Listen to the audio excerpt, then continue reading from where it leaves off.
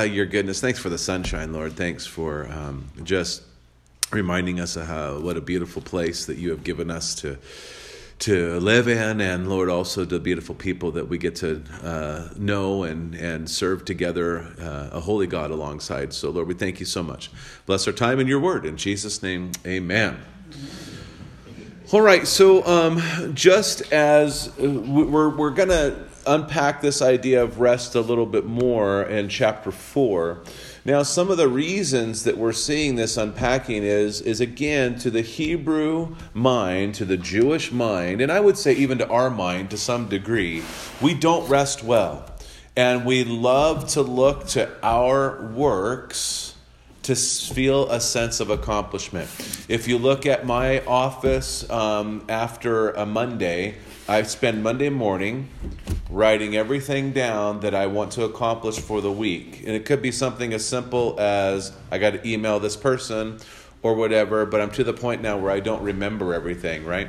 And so what I do is, and then I'll add things. Sometimes I'll do them and I'll write them down and cross them off, right? But I can look at that at the end twofold to go, what have I missed? Or look at what I've accomplished. And so that's just kind of how we're wired, right? I mean, wasn't it great to get the flowers out? Look at the beautiful flowers. You've been wanting to do that for a long time, right? Now you got to do it, and whoo, look at what, even though it's beautiful, but we finally got to accomplish that. And the same is with our religious tendencies. We want to work to earn approval. Again, it's the system we're born into, right? We're born into behavioralism. If you do this, you get this. If you perform this way, you get rewarded this way. If you don't, you don't. And it's hard because as Christian parents especially, how do you raise your kids without a huge emphasis on behavioralism, right? Because that's really what it is a lot of times, is you do this and you get rewarded. When our kids were out and the 3-year-old was not making a great response, my son kept talking to him about, what are you choosing? Do you want to choose life, that things would go well with you, or do you want to disobey? And I'm like, well, I wouldn't use those terms with my kids, but it's his kids, so whatever, right? But it gave him okay, what am I doing? Am I obeying to a point where I can live in the blessing of my Father by obeying what he's asked me to do? Or am I going to continue down the road of disobedience, which leads to consequences and punishment? And so we have this just innate ability to say, if I do something well, I'm going to be rewarded. The challenge with that in faith is it doesn't always work that way. A lot of times you can be faithful to the Lord, you can study his word and then find out that bad things befall even those people, right? Things will happen where, when the 2008 with the big crash in real estate, a lot of faithful pastors lost their homes in certain areas because they couldn't afford them anymore. And so you go, why is that? That's not a reward for someone who's serving in the ministry. And so we realize that there is something outside of ourselves because we are out of control. Did you know that? You're not in control of everything. Just it's easier if you settle that right away. And so when we look at our religious thing, to the Jewish mind, if I just do X, Y, and Z, and then 1, 2, 3, 4, 5, 6, all the way up to 613, right? If I do all those things, then I've done everything okay. And that leads us to the law showing us our great need to rest, because we can't rest from the works of eternal life. We have to receive the work of eternal life through Jesus Christ our Lord. And so even though we feel like we're talking about this idea of rest over and over again, we need to realize our tendency is to not rest in the finished work of Christ. Our tendency is to go, well, okay, you say you believe, but now I want you to show me that you believe. And there's an element of that that's true, but at the same time, we have to realize I show forth the fact that I've received because of who I am, not to try to be who God says I am. So it's a fine line, and we play with that. So someone, if they're so kind, read Hebrews 4, 1 through 13. Out loud, of course. Therefore, while the promise of entering his rest still stands, let us fear lest any of you should seem to have failed to reach it. For good news came to us just as to them, but the message they heard did not benefit them, because they were not united by faith with those who listened. For we who have believed enter that rest, as he has said, as I swore in my wrath, they shall not enter my rest. Although his works were finished from the foundation of the world, for he has somewhere spoken of the seventh day in this way, and God rested on the seventh day from all his works. And again in this passage he said, they shall not enter my rest. Since therefore it remains for some to enter it, and those who formerly received the good news fail to enter because of disobedience, again he appoints a certain day, today, saying through David so long afterward, in the words already quoted, today if you hear his voice, do not harden your hearts. For if Joshua had given them rest, God would not have spoken of another day later on. So then there remains a Sabbath rest for the people of God. For whoever has entered God's rest has also rested from his works, as God did from his. Let us therefore strive to enter that rest, so that no one may fail by the same sort of disobedience.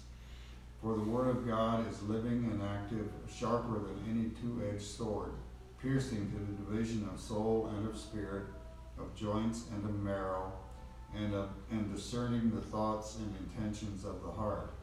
And no creature is hidden from his sight, but all are naked and exposed to the eyes of him to whom we must give account. All right, thank you. So, some initial observations.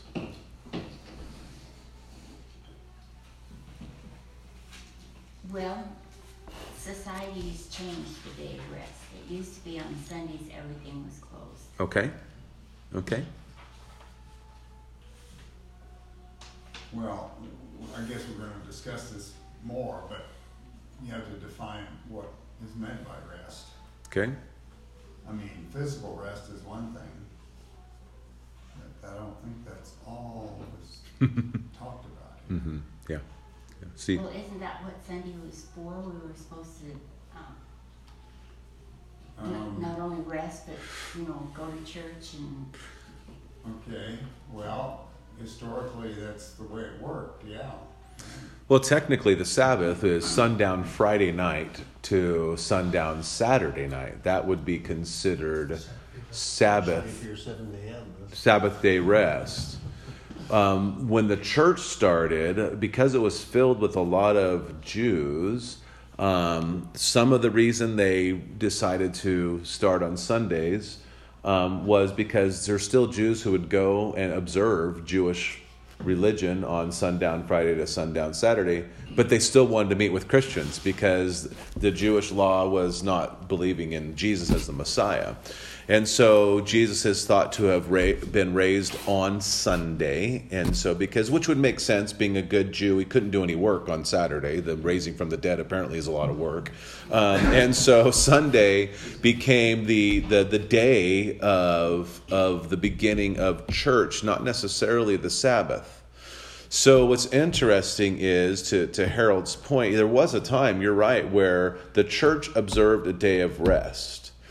Now, we are in a culture, to your point, Connie, where Sundays is another day, right? But it doesn't stop so how do we wrestle with God desires a Sabbath rest from us, right? What's the real meaning behind a Sabbath rest? And so we'll get into that a little bit, Steve. I was just thinking of the actual inculcation or the revealing of a Sabbath day rest on the seventh day over there. Man given in his own attempts to live out life. I don't think he can rest. It's impossible without God initiating it and providing it. Man would never think of it. Yeah, I do miss the days, though, as Connie was saying, to where there wasn't a whole lot going on Sundays, because I think it's good for us to relax and to breathe a little bit and to not be so busy. I I was right? just saying just busy, but I think it's a real indication of how much our society we place on the importance of God in our lives. We absolutely, it tells me from our society that rarely do I hear the mention of accountability to God or responsibility to a higher power, or rarely do I ever hear that. Sharon had a point here. Yeah, being raised on a farm, Yeah. there was no rest. Right? But we did either go to church or we went out of our normal everyday thing. Mm-hmm. But when you have the cow sitting there looking at you and saying, my back hurts, the chickens are saying, we'd like to eat, Yeah. you know, there is no rest as far as that goes. But this isn't talking about that kind of rest. Well, and so you're bringing up a point, is that we fill our lives with busyness. The Jews would fill their lives with busyness about keeping the law. Now, what's important about this is verse 3. For we who have believed enter that rest. So then it leads us to the next question. What is the rest that the author is addressing?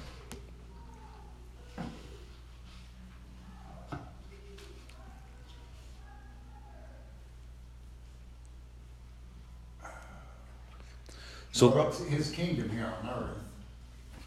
okay. I mean, for now, his kingdom is here on earth. Mm-hmm. And it will be a kingdom in heaven. Okay. Go ahead, Lynn. I was just going to say it's probably you're relieved of the struggle of resting from that struggle for survival, Okay. rather than worrying about whether you're going to milk the cows or Mm-hmm. feed the chickens or peel the potatoes or whatever. So there's the practical, hey, I'm God's child. He's taking care of me. I don't have to strive because he's going to do that. Okay. It's for you. But I think if we look at verse 3, let's look at the whole of verse 3. For we who have believed enter the rest. As he had said, as I swore in my wrath, they shall not enter my rest. So if we believe but we enter rest, what does that next phrase indicate to us? Steve? Delaney, were you going to say something? No. Entering that rest over there, and God is initiating the rest, and he's using Joshua over there, but when they go into the promised land, but Don't get ahead of us. okay. Well, So in contrast, in my wrath I swore, they shall not enter my rest. But then he says, but those of us who have believed enter that rest. So what is he clearly showing there? Faith. Okay? And what does that do for us? Gives us peace Why? because we believe Okay? We're going to enter into. we're going to enter into a greater rest and peace than we've ever known. Okay. Spiritual warfare. Okay, which is outside of the wrath of God, right? We are no longer under the wrath of God because of our belief, and the Apostle Paul mentions it. That's where, and then the Apostle John uses the word propitiation, which means wrath-appeasing sacrifice. And so the author of Hebrews is like, you guys need to understand, there is a huge thing that Christ has done. And when we believe it, it means it's done, right? It's done. There's nothing else for you to do other than believe. And then you can look at the words of Jesus as that's the work of God, that you believe. We can't even say Jesus is Lord without the Spirit's help. Right. And so this is a huge thing for the Jewish mind, and I really think for our minds too, because often we think we have to do stuff, only to find ourselves frustrated, at least me. If I think I got to do stuff, I like to do stuff, don't get me wrong, but if I think I have to do that for God to look favorably upon me, I am sorely mistaken. Now, if God is asking me to do something and I'm not doing it, that's a different conversation, right? That's a totally different conversation. But as far as salvation, and this was all that mattered for the Jews, was am I in or am I out? Right? I'm in because of what I do. Author of Hebrews is saying, no, you're not. You're in because of what God has done.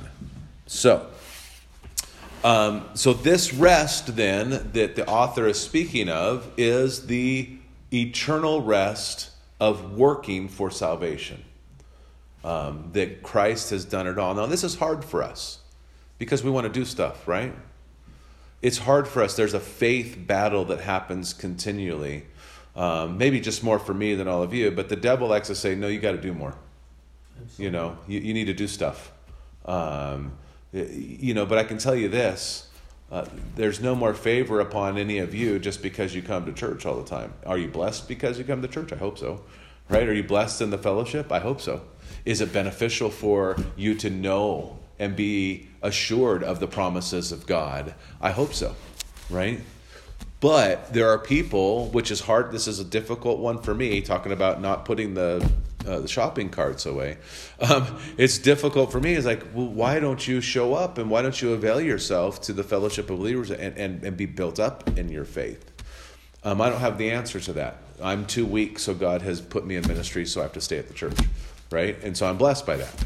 And it's good, and I need it. So it's just one of those things we have to wrestle with. But if someone is outside and not professing Jesus Christ as their personal Lord and Savior, it's not us to say, well, you don't do these things, so you're not saved. That's not ours. When we talk about salvation, it is God and God alone. So what seems to be the key to apprehending the rest that God desires for you?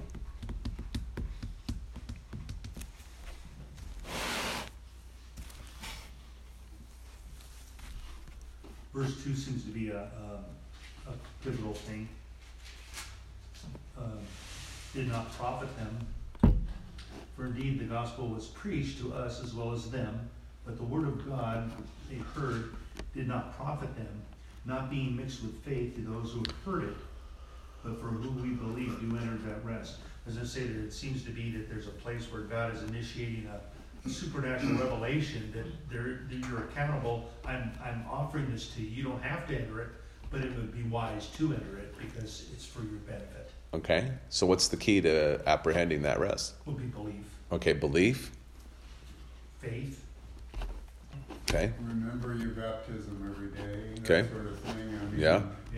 How do you get here? Right. Yeah. And we look at the contrast is those who didn't enter were disobedient. So there's an obedience factor here, right? That God is calling us to receive. And He's enabling us to apprehend that by faith. But some say, no, I don't want to. And that's disobedience. Others say, okay, probably not that easy. but okay, this makes sense. Everything I've tried is not working. Everything that I'm doing is in the flesh is not giving me rest. That's why you do look at some of those religions who teach works-oriented, which is most religions except for the true Christian faith that says God has done it all. Most other religions are you have to get to a God-like status, right? And so the question is, at the end of the day, have you done enough? Right? And I think we struggle with that too. At the end of the day, you look at all your failings and go, oh man, I'm not a very good Christian today. And it's like, your Christianity has nothing to do with how you perform that day. But at the same time, God does invite you in to be part of what He's doing, right? And so there's this challenge that we have, this battle, this that we're in. So why do you think the author then appeals to Joshua?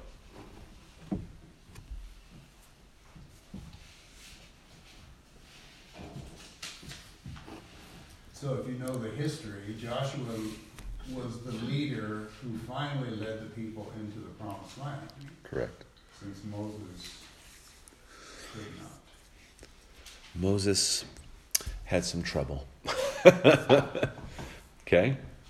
And actually, Joshua, I guess, is really just Jesus. Correct. In terms of the actual name. Actual name. Right? So again, what we do is we extrapolate from the Old Testament these pictures of complete fulfillment in Christ. Now, what's interesting is if you take a look at their entrance into the Promised Land, did all the tribes of Israel enter the Promised Land? No. There were a tribe and a half that said, no thanks, we like it over here. We'll stay out here. And I think it's a good picture for us to go, some people just don't want it. Some people are going to go, okay, no thank you. Well, Was there a commitment on the tribe and a half that didn't go across? That while they were taking land, the men had to go over there and battle. well, they were supposed to go help battle, but... I know, but I was to say that there was, what I'm saying is they were taking the land, there was a spiritual warfare going on as there is today over there, where people just refuse to engage. I mean, the soccer games on Thursday and or Sunday too, no priority of looking for Christ. Yeah. We don't put a priority on God anymore that we should. Yeah, but those who entered in miraculously received the spoils of the land. Just like we, when we enter in. It's all a picture of fulfillment in Jesus Christ. Right? That was a temporary thing for the people of Israel. All foreshadowing that we need something more permanent. This was great for a time, but we need something more permanent. And we see that after Joshua, they entered the land, the raising up of the religious leaders and how they continued to add more things to what they needed to do, and more things and more things and more things, to where, all of us would be like, well, that's a great list, but no thank you. And that's really what Jesus came. That's why he was so popular, is because he was loving people and accepting them and preaching a gospel that was outside of keeping rules and regulations and freeing the people. And again, we have the tendency to stay in our box. It's a lot easier. It's a lot easier. Give me a list. It's a lot easier. Then at least I know. Instead of going, no, it's by faith that we enter that rest. And it's a process, right? I mean, there's days I enter the rest. There's days that I struggle with entering the rest. And it's a process to where, okay, God has done it all. It doesn't mean I'm a lazy bum. But now I work from the fact that I'm resting, not to try to be approved. So how does Joshua, I kind of answered this, but I want to hear your thoughts on it. But how does Joshua foreshadow the complete work of God in Christ?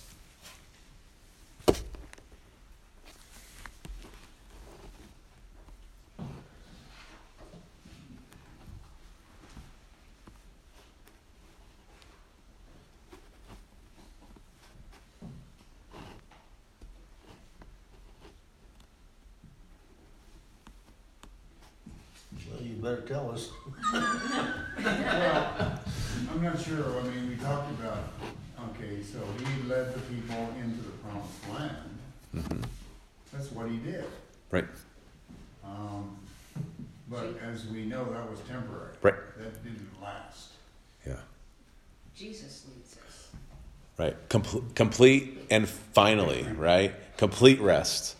Because even when they went into the land, the promised land, there were moments that they had to defend their land. And they had to be on guard and they had to protect. Now, not saying that we shouldn't help one another protect what God has done. And like when you present your child for baptism, it's your job to protect that seed of faith, right? It's the church's job to help people grow in their faith and to protect that. But as far as salvation goes, it's permanent and it's done. Whereas the people in Joshua's time didn't have that assurance. They had moments of great joy, great celebration. But they were always, and again, we're always in a spiritual battle, but we battle from the point of victory. It's been won. So we don't have to battle it like, oh, I hope I come through with stronger faith. No, you're going to come through with stronger faith because God has promised that. And he is there for you. He's the one that's faithful. And so we hold on to him. So what do you think we should strive to enter the rest that is addressed here? Or why do you think we should strive to enter the rest that is addressed here?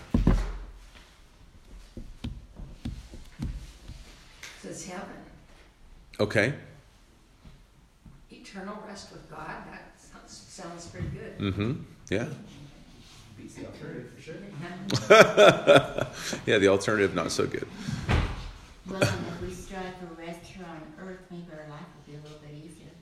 If Right. we depend on Jesus. Right. No, you're right. I mean, I think that's what we encourage one another to do is, hey, let's rest in the work of Jesus.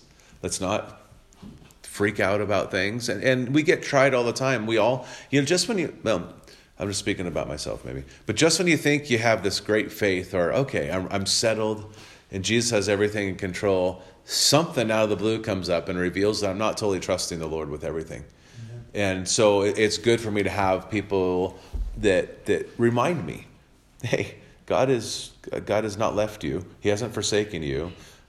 Quit looking at your circumstances to think that you know what's going on. I was going to say that over here in portion of 3 says, so I swore in my wrath, they would not enter my rest because they didn't mix with it. Although the works were finished from the foundations of the world. I was just going to say it's a gift given. It's almost like salvation before Christ came, before the foundations of the world. Salvation's already being thought out in the heart and mind of God. And same with this provision here. And if we don't enter the rest, He's given it as a gift. We've chosen to walk away from it. It's a provision that's life-giving, and we don't want to choose life. We would rather be, like you said, right with our list than walking in faith and believing what God is doing. Yeah, and so, I mean, we live in to use a good Lutheran term for us, the now but not yet. Mm-hmm. So we do have this element of rest now, right? But we know there's still an element to what Meg was saying of rest that's going to be even greater than the moments of rest we experience on earth. And my hope that the older we get, especially older in the Lord, the more we just go, okay, this too shall pass. Whatever you're going through, God has been faithful. I mean, and that's why it's good they set up an Ebenezer stone when they crossed through what river was that? Jordan River. They set up an Ebenezer stone, and that's so when they would walk by it, they could tell their kids, look how God was faithful. And so it's important for us to go to and that's why journaling, I think, can be good for some people, but it's important for us when those times of trial come to go, wait a second, what has God delivered me from in the past? And He is faithful, always faithful to deliver. And so it's good sometimes when you come through what I would call hiccups to go, God's been faithful in something much bigger than this. So. And it's human nature, we get complacent. Yeah. We get very complacent. Yeah, He did these great works for us, and then, okay, everything's great, and you just go along with life, and you fall out of obedience, and pretty soon He slaps you alongside the head, and something comes up. So Amen. you are brought back to your reality of, oh, okay, yeah. Well, there's that truth, but I think there's also the truth that when you present yourself, say, Lord, I want you to shine in my life. I want you to be everything. I'm a living sacrifice for you. That's my desire. That's the desire of my heart. I want you to be glorified. There's just going to be things that come in your life where He can be glorified in a unique way that He can't be if just things go along normally.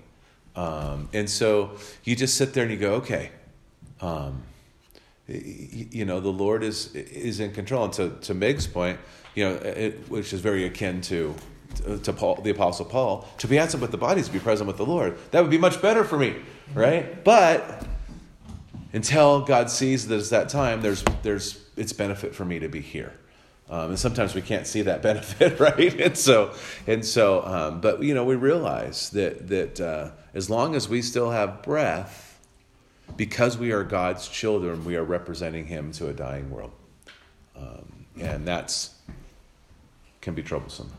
So how does Hebrews 4:12 and 13 explain the reason we look for that rest that only God can give?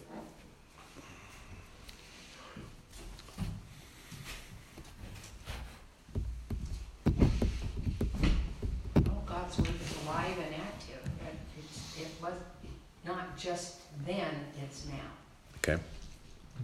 Yeah. A lot of people don't like this section of Scripture here. it's not exactly comforting. You know, I mean, it is, but it's not. You know, this bit right here that, you know, the Word of God is living and active, sharper than a double-edged sword. It penetrates even to dividing soul and spirit. Mm-hmm. And then, like, just a little bit later, there's nowhere to hide. Yeah. Is the essential element of it. You can't hide from your own sin. Even though we've been washed in the blood of the Lamb and we're good, He still knows. Mm-hmm. Because we still suck. Right. And you know, you cannot hide from that. Right, but his word says, because of belief you've entered my rest. Yeah. So, and you don't have wrath on you anymore. Right. So, and he knows everything. Well, you are and you aren't, right? Yeah. You know, what we're left with in the flesh still struggles, to sin all the time. Yeah. But that's why the word tells us, but you're a new creation in Christ. Yes. Right? And so you go, okay, because of the work of Christ, this is who I am. This is how I feel. And this is what I know. But my identity is no longer only this. My identity is now this. And then that's the battle. So, Maybe that's the double-edged sword part. Yeah. Off the nasty stuff every day. right. And the one side of it is you're sanctified in Christ. The other side of it is the sin is, You don't deserve it. yeah, right. Exactly. Yeah. Well, in this part where it says you're laid bare before the eyes of Him to whom we must give account. There are no fig leaves. That refers us back to the Garden of Thank Eden. you, God. No, No you'll- need for these. Right? No, we need more. So, Yeah. fast food's required way more fig leaves. So. But it also goes back to the verses in Isaiah 55. Is that where Isaiah 55? The word of God won't return void. Right. It will do what it was sent Yeah. to do. Yeah. Yeah, so it's 8 through 12. My ways are not your ways. My thoughts are not your thoughts, for they're higher. But my word will not return void, but it will do my intended purpose. So the double-edged sword is condemnation and salvation. Right? You've got both sides. Mark, did you say something? I thought, no. Oh, No, he just did telekinesis. We're fine. I was going to say that. It was good, Mark. It says, the sinners and thoughts and intents of the heart, and there's no creature hidden from His sight, but all things are naked and open to the eyes of Him whom it must give an account. I was just going to say that one of the double-edged swords over there is, as Americans, well, as human beings, where we just assume that the goofiness that we do is hidden to the degree that God can't see us. I mean, it's almost like an ostrich sticking his head in the ground and saying, hey, I'm safe, I can't see anybody, so I'm okay. We're stupid. But this is why it's important for us to encourage one another to strive into that rest, right? Because we will always feel like failures. Because why? Number one, we are. But number two, that is in the flesh. But number two, we love ourselves. So if I can, like you go, it always astounds me when I get around a bunch of guys or you go to a men's retreat and they start talking about their greatest sins, like a badge of honor. I'm like, you guys are just talking about what idiots you are. So, I mean, how are you proud of it? But that's just the way, but we want to focus on ourselves, right? That's our tendency, even if it's negative stuff. Look at you, think of young children. Young children who aren't getting enough attention, they will get attention. And sometimes, well, in one way or the other, and sometimes it's negative attention. But they're getting the attention because it's about them. And we are about us. At the end of the day, it's about us. And so that's the balance we have here. No, but I want to rest in what Christ has done and not in how horrible I am. Because when I look at myself, I look at Romans chapter 7. Oh, we have time. Let's go to Romans 7.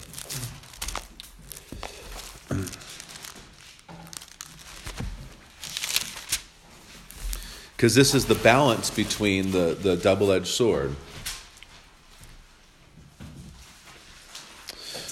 Romans 7, beginning at verse 15. For I do not understand my own actions. None of us have ever said that. For I do not do what I want, but I do the very thing I hate. Now if I do what I do not want, I agree with the law that it is good. So now it is no longer I who do it, but sin that dwells within me. For I know that nothing good dwells in me, that is in my flesh. For I have the desire to do what is right, but not the ability to carry it out. For I do not do the good that I want, but the evil I do not want is what I keep on doing. Now if I do what I do not want, it is no longer I who do it, but sin that dwells within me. So I find it to be a law, that when I want to do right, evil lies close at hand. For I delight in the law of God in my inner being, but I see in my members another law waging war against the law of my mind, and making me captive to the law of sin that dwells within my members. Wretched man that I am, who will deliver me from this body of death? Thanks be to God through Jesus Christ our Lord. So we can stop right there and go, we are left with this. How many of you, and you don't know show of hands, but get up and go, today I'm going to treat everybody well. None of the words that come out of my mouth are going to be snippy or negative. Everything's going to be, I'm going to pause before I speak. Right? I would tell you don't do that. And then you find out in just a moment that sin is at the door. And you're like, First time someone speaks to you. I haven't had a coffee yet. And that's where you go to, oh, man makes plans and God laughs. But anyway, but I think the point is that we realize that my hope is not in my ability to do anything. My hope is in thanks be to God in Christ. And so I love the fact of this dual-edged sword, right? That reveals, yeah, I am so desperate. I need to focus on the Spirit that God has given me, not on my ability, right? Because we want to feel like we've done something. And it's not that we walk around, because this is another tendency. We don't walk around all the time and go, oh, I'm such a poor, miserable sinner all the time. That's not what God's asking either. God's like, recognize who you are without Jesus, but then look at what God has done, and now who you are because of Jesus. And you don't have to give in to that anymore. Not that we don't from time to time, but you don't have to. Right? You don't have to. Like, you can be in a bad mood for a moment and go, Lord, help me. And he can change it. And he does. And he has. You can, well, I don't want to get, that's an example I'm going to use in the sermon today. So never mind. No previews. As you say to him, don't get ahead of myself. So back to Hebrews chapter 4, 14 through 16. Would somebody read those, please? Seeing then we have a great high priest who has passed through the heavens, Jesus the Son of God, let us hold fast our confession. For we do not have a high priest who cannot sympathize with our weaknesses, but was in all points tempted as we are, yet without sin. Let us therefore come boldly into the throne of grace, that we may obtain mercy and find grace to help in time of need. Okay, so he just said, no creature is hidden from the Word of God, which some of us can go, that's daunting. But at the same time we go, but yet, even though I'm not hidden, God still accepts me because of Jesus Christ, right? So how does Hebrews 4, 14 through 16 explain the work of Jesus on our behalf?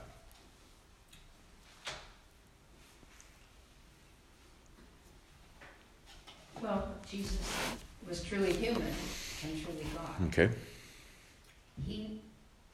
We aren't faced with anything that he didn't face. He knows.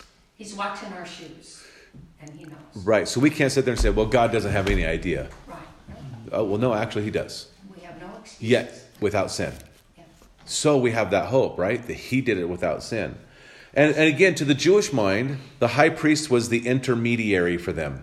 Once a year, go into the Holy of Holies, make the atonement for the people, and then come out once a year. And so they were always looking to somebody else to make atonement for them. Well, now we have Jesus, who forever lives to make intercession for us. And so now we don't have to wait once a year, and he is the greater high priest because he has done it once and for all, and it's not just one time a year, it's in perpetuity all the time. Right? And so we can hold on to that. And that goes back to now we can enter that rest because of belief. Because Jesus intercedes for us. What a beautiful thing for us to know. So how does that then bring us comfort? It says also that he's been tempted in all ways without sin. Okay. Everything we have, he's all the emotions and vicissitudes and issues that we face, he has some way, somehow tasted it, conquered it, and we have a high priest that understands, sympathizes, and has dealt with that issue. And sometimes, though, that's the problem. Could be. Right? Is that we go, well, he's without sin. He doesn't want anything to do with me. He doesn't, I don't really relate to him. He doesn't really relate to me, because again, we're focusing on ourselves instead of going, wait a second, he has done everything yet without sin. And so my faith is in him who has made me sinless before the Lord. Amen. Even though I find myself still struggling with sin.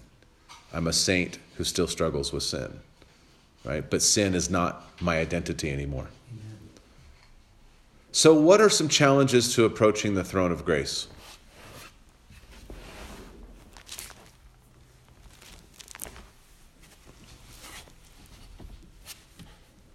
I'd say only one. Okay. Believe. Okay, belief. No, actually, that's good. That's it. Yeah. Okay. Confess that you sinned and aren't Right. worthy. I mean, you can approach, but you have to approach humbly or with humility, Mhm. with that attitude, Mhm. not an arrogant attitude. But we gotta be careful that we understand it's not something that we can do to do it. Mm-hmm. I mean, Mm-hmm. Well, it does boil down to belief, right? Yeah. So we're talking about humility. Do I believe I need it? Do I believe it's readily accessible? And do I believe he desires it?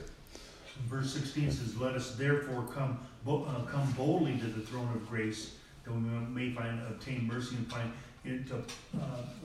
Harold's point over there, find ye mercy, but let us come boldly. I was just going to say, I don't know too many people that are thinking in the morning, I need to come boldly over there and access God over there, because a lot of times, we don't deserve it, or the issue that you find yourself in, it's tough to come boldly. Yeah, again, we self-focus.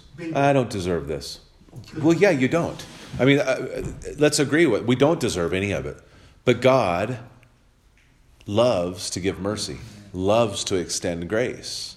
And grace is, God's riches at Christ's expense. Mercy is not getting what you deserve, that wrath-appeasing peace that we enter in. And so we go boldly because of the rest that Jesus has accomplished for us. And I think sometimes we have the tendency to paint this picture of God as an angry, vengeful God, rather than a father who just wants his kids to hang out on his lap, right? And to play around his feet. And you watch little kids, and they can ask. They don't mind coming and asking their dad of stuff that's ridiculous. I know your boys never ask ridiculous things of you, right? So maybe I shouldn't share this story. I'll share. So we were golfing with my grandson, who's 3, and my son. And my grandson kept trying to get my son to smoke a cigar. Daddy, smoke a cigar. Like for 3 holes, insistent. And he's like, no, I don't want to right now. And then finally my son goes, you think if I smoke one, I'm going to let you try it? He goes, uh-huh. And so, I think you look at that and you go, he had no problem continuing to say, hey, I want you to do this, I want you to do this. But there was an ulterior motive, And fortunately, my son kind of caught on to it. But then there would have been a whole different conversation. But the whole point is that there's no...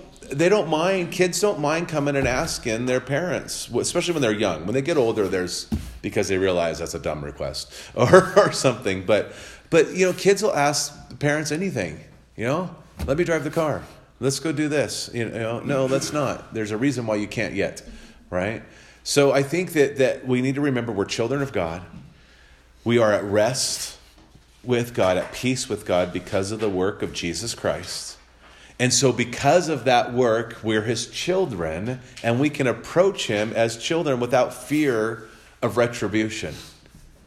And even if I've asked some dumb things to the Lord before, and he just smiles and says, yeah, that's not good for you.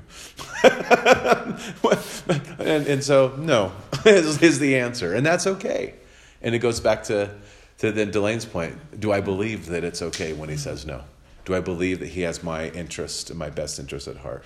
And so we pray, Lord, help us believe. Lord, thank you for us finishing a whole chapter. Wow.